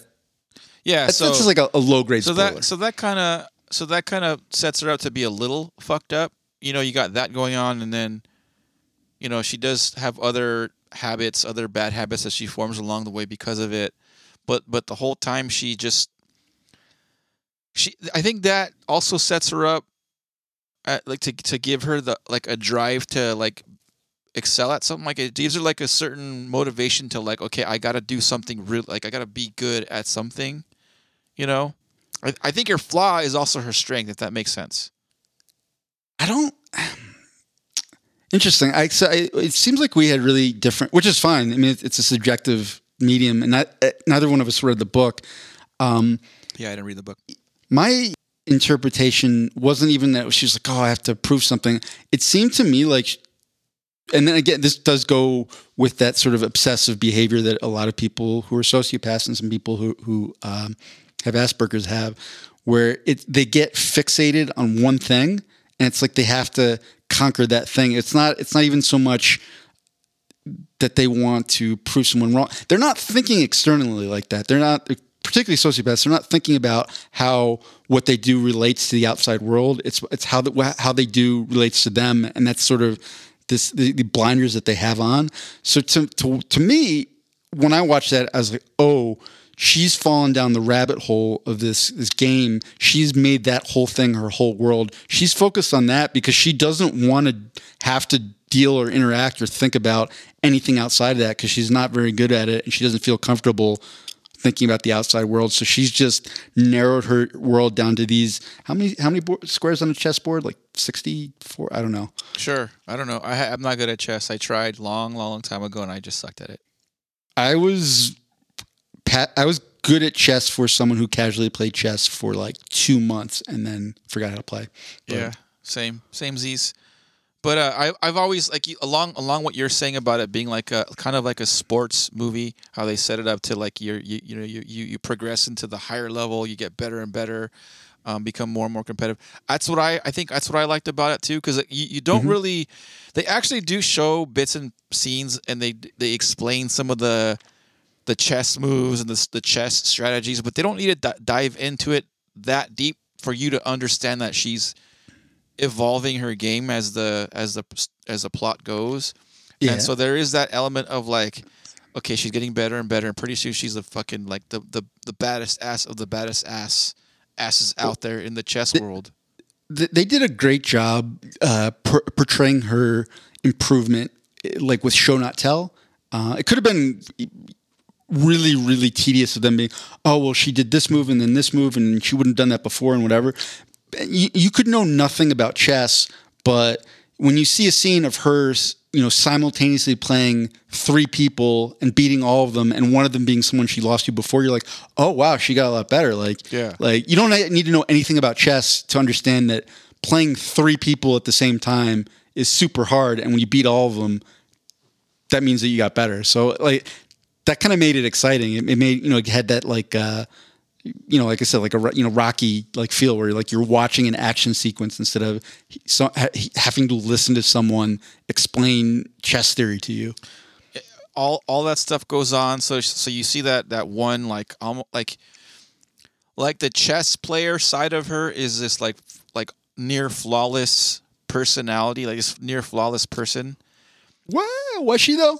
That's what I'm saying. Near flawless in chess. I'm saying in the chess side of her, like if was she though? She beat everybody. She didn't know, did she? At the end, she did. She became the fucking grand champion. Blah blah blah blah.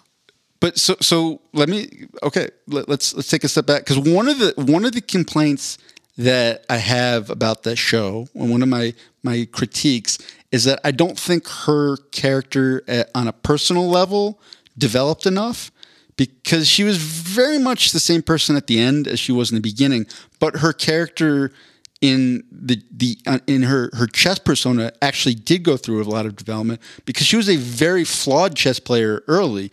She was very talented, but she was overly aggressive. She would get emotional and miss things. She could be baited into things. So early on, particularly when there were players that could rile her up on the board a little bit, they could get her to play too aggressively. And one of their biggest critiques about her was that she was all offense and she didn't make tactical considerations where it's like, oh, if I play this safe, I can win the whole thing, but I might not win this game. And they could bait her into to playing like that to their advantage. And that was one of her kind of her biggest Achilles heel.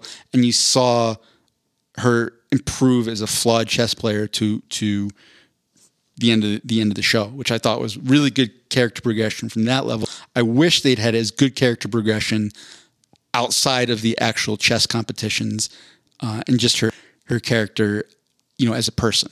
Well, that's what I was going to get at, was that she became this near perfect player, right? Oh, God, I thought you said she was. My bad. No, hold on. Well, you didn't let me finish. I said the chess side of her, I forget exactly how I phrased it, but the chess player side of her became like this near flawless, perfect, mistake-free, evolved as making, just got better chess player.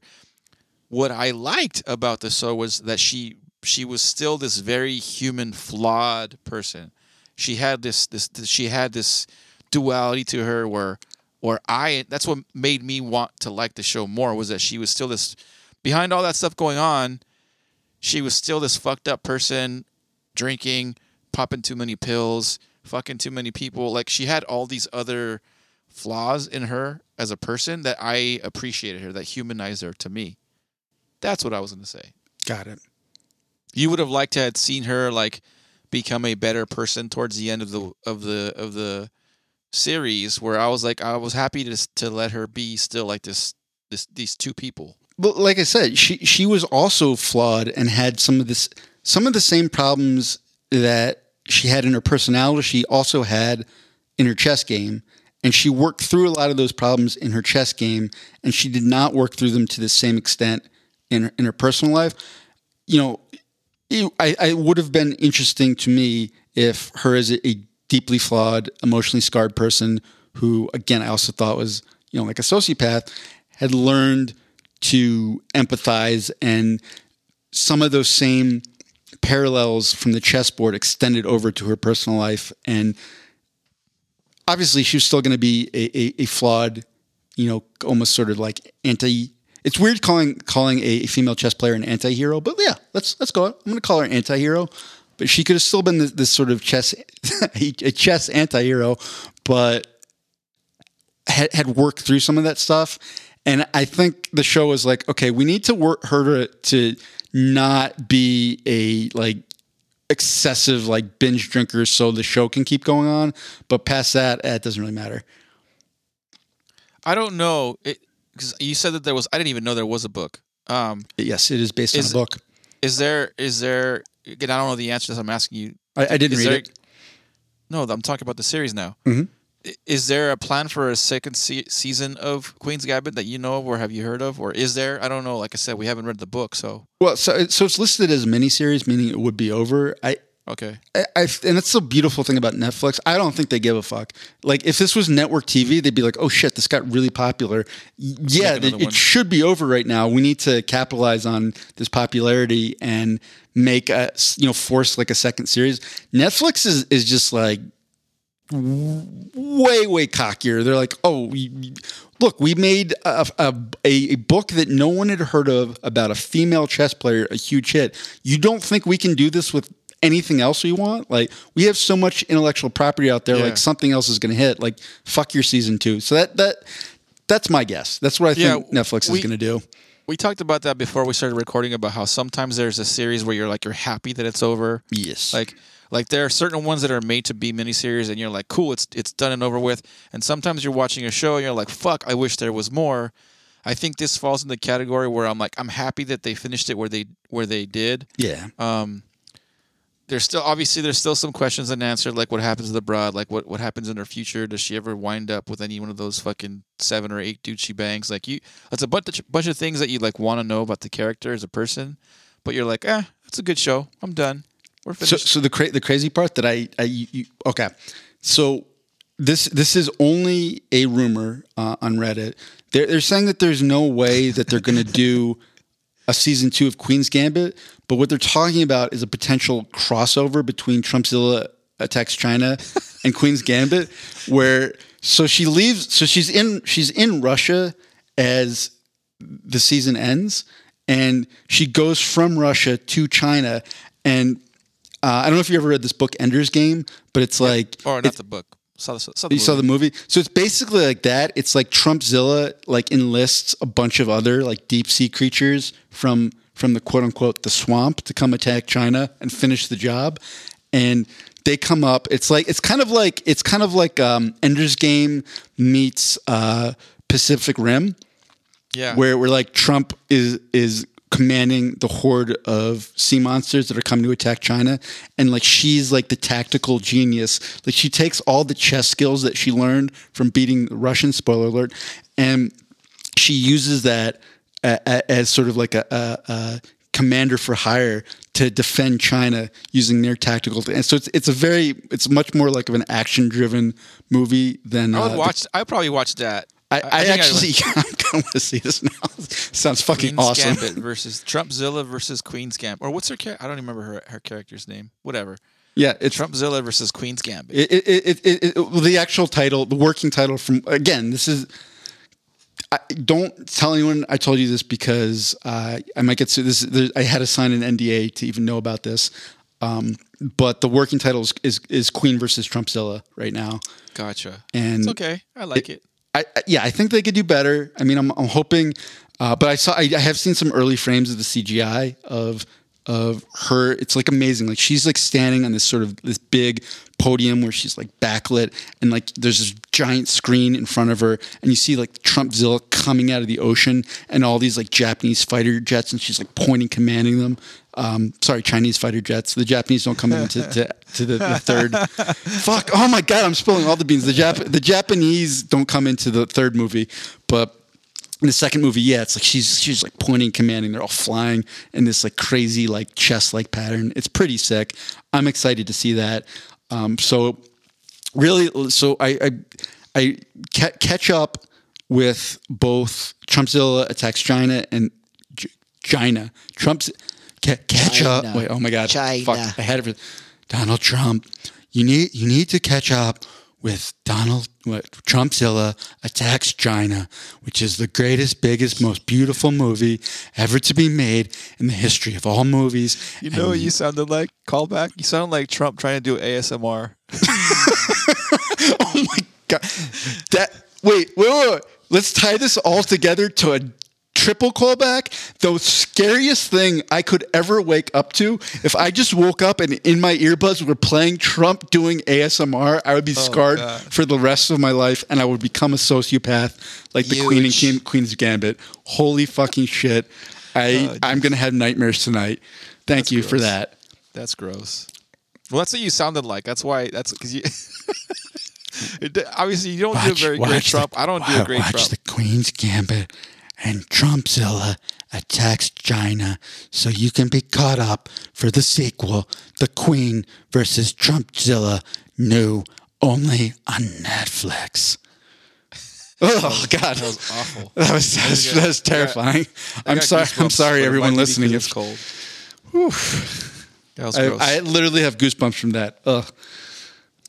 I don't know. I don't have a whole lot more to say except for I guess a recap of last week. Thank you for recommending Looking for Alaska. I don't know if that was last week or 2 weeks ago. It was last week, yeah.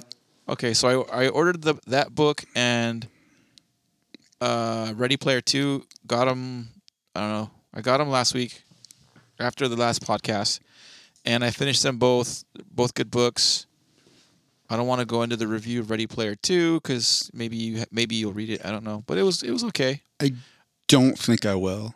I read Ready Player 1. I did when you told me you were getting it. I was like, you know what? I didn't really enjoy Ready Player 1 that much. Maybe if he could have corrected some of the things that I had issue with, and then I read reviews of Ready Player 2. I was like, you know what? I'm going to sit this one out. He does a lot of the same in Ready Player 2 that he does in Ready Player 1. He kind of almost tries to. Sometimes you leave loose ends, and you try to dot a lot of I's, cross a lot of T's. So he does a lot of that. Like sometimes where he kind of like goes a little too far into detail, some stuff to explain certain things, and it's okay. But it makes it to me. To me, it was a pace turner. It was easy to finish. I was telling Aaron I finished it in 3 sittings. Sorry. A couple hours here, a couple hours there. The third day I finished it, and then I finished it early enough the third day where I read Looking for Alaska, and that was a good little 1 day read. Some interruptions here. I didn't even, and I think I told you already that they made it into a Hulu miniseries. I didn't know that. I didn't even know that Hulu made miniseries, or that they made miniseries based off the books. I thought they were just like making like reality show trash garbage, like other whatever. But I don't know. The book was good. I liked it. He also wrote. They made a movie of The Fault of Our Stars. I didn't know that. The Fault in Our Stars. Yeah. So I read the book as well. I mean that just from a writing standpoint, that's definitely the best book he's ever written. It's better than Looking for Alaska. Again, purely like from a writing standpoint, objectively. Me personally, I enjoyed Looking for Alaska more because that was a book where I was like, fuck, like, I mean, there was tragedy in both books, but something about that world that he created in Looking Alaska, I was like, man, I almost would want to be on that adventure along with them. And then The Fault in Our Stars was also made into a movie that was incredibly commercially successful. And the author of those books, John Green, I think probably never has to work another day in his life if he doesn't want to, because he made a lot of money. Did you watch the movie Fault in Our Stars? Nah, I just read the book. Yeah. All I know is it's like a lovey-dovey movie, and that's enough mushiness for me to like not want to watch it. Even though he's probably a great writer, and the book might be amazing, I'm like, I don't want to watch it. I wouldn't watch that. So there's a couple things. I mean, the book is it is a love story, but the wit and the writing is so sharp in the book. Yeah. I just don't feel like it would translate quite as well to screen, because I think the parts that in the book that could have been kind of mushy, like you're kind of getting into the characters' heads a little bit more. Like you've got this like really sharp dialogue. You also get their kind of internal monologues. And actually, do you? It's told from the first person perspective of the main character, if I remember correctly. But I just was like, you know what? It was such a good experience reading the book that I was like, I don't want to really ruin this with seeing what could be kind of a mushy movie. I recommend the book, though. There's another book he wrote that I may or may not check out. Something about turtles, like the turtles, something or other. I don't know. Turtles All the Way Down. There you go. So if you want to read more John Green, I wouldn't necessarily recommend that one. I started Turtles All the Way Down is his most recent book. I bought it. My dog's barking. I bought a copy of that and I started it and I never finished. I got through like 2 chapters. I was like, I'm good. That one, I there's at the back of the copy of Looking for Alaska, there's like a excerpt of the turtle one. I didn't read that excerpt, but I guess the theme or the of the turtle book, I forget what it's called. Like I guess it follows someone with mental depression or something. What is it? She's a hypochondriac. There you go. She has some kind of something wrong with her, and that subject matter. I was like, interesting. Maybe I'll check that out. I don't know if I will. Like I said. So the two. So I've read 4 of John Green's books. Looking for Alaska. That was my personal favorite. Although I think The Fault in Our Stars was a better book. Both excellent. I also read a book called Paper Towns, where I'm trying to think how to describe it. It's a little bit more of a mystery element. It takes place in Florida. It's not quite Florida Man levels of craziness, but it's sort of the general synopsis is the protagonist is a high school student. He kind of hates how fake Florida is, and there's a girl that I can't remember if he was in love with her, but it was like he's known since he was a kid.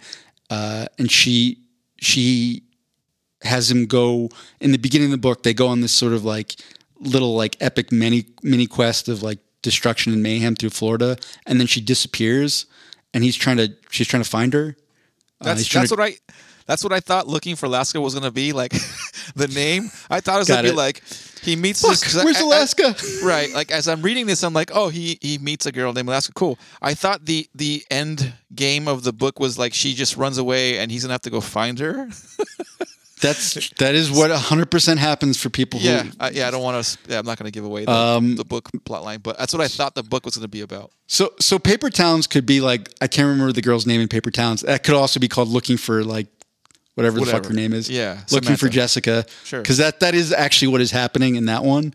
And then the book that I was probably my third favorite, and I definitely would recommend, is called An Abundance of Catherines. And because that main character, I do remember, and I, in some respects, can relate to him a little bit. His name was Colin, and he was a child prodigy.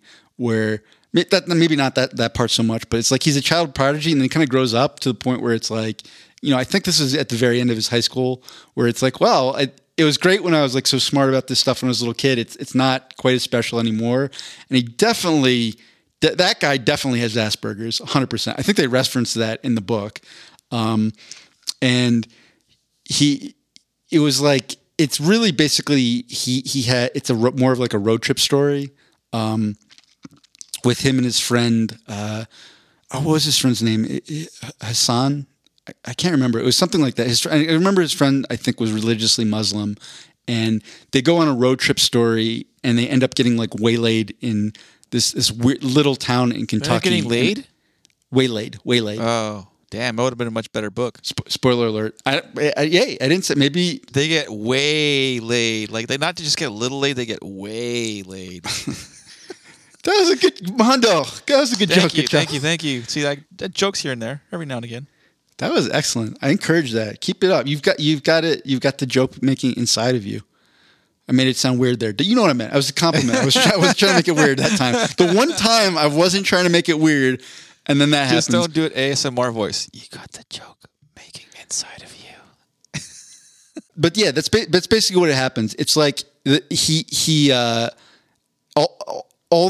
the people that this guy Colin, this child prodigy Colin has loved in his life have been named Catherine. And the Catherine that he thinks is the love of his life, and maybe the Catherine to end all Catherines, breaks up with him.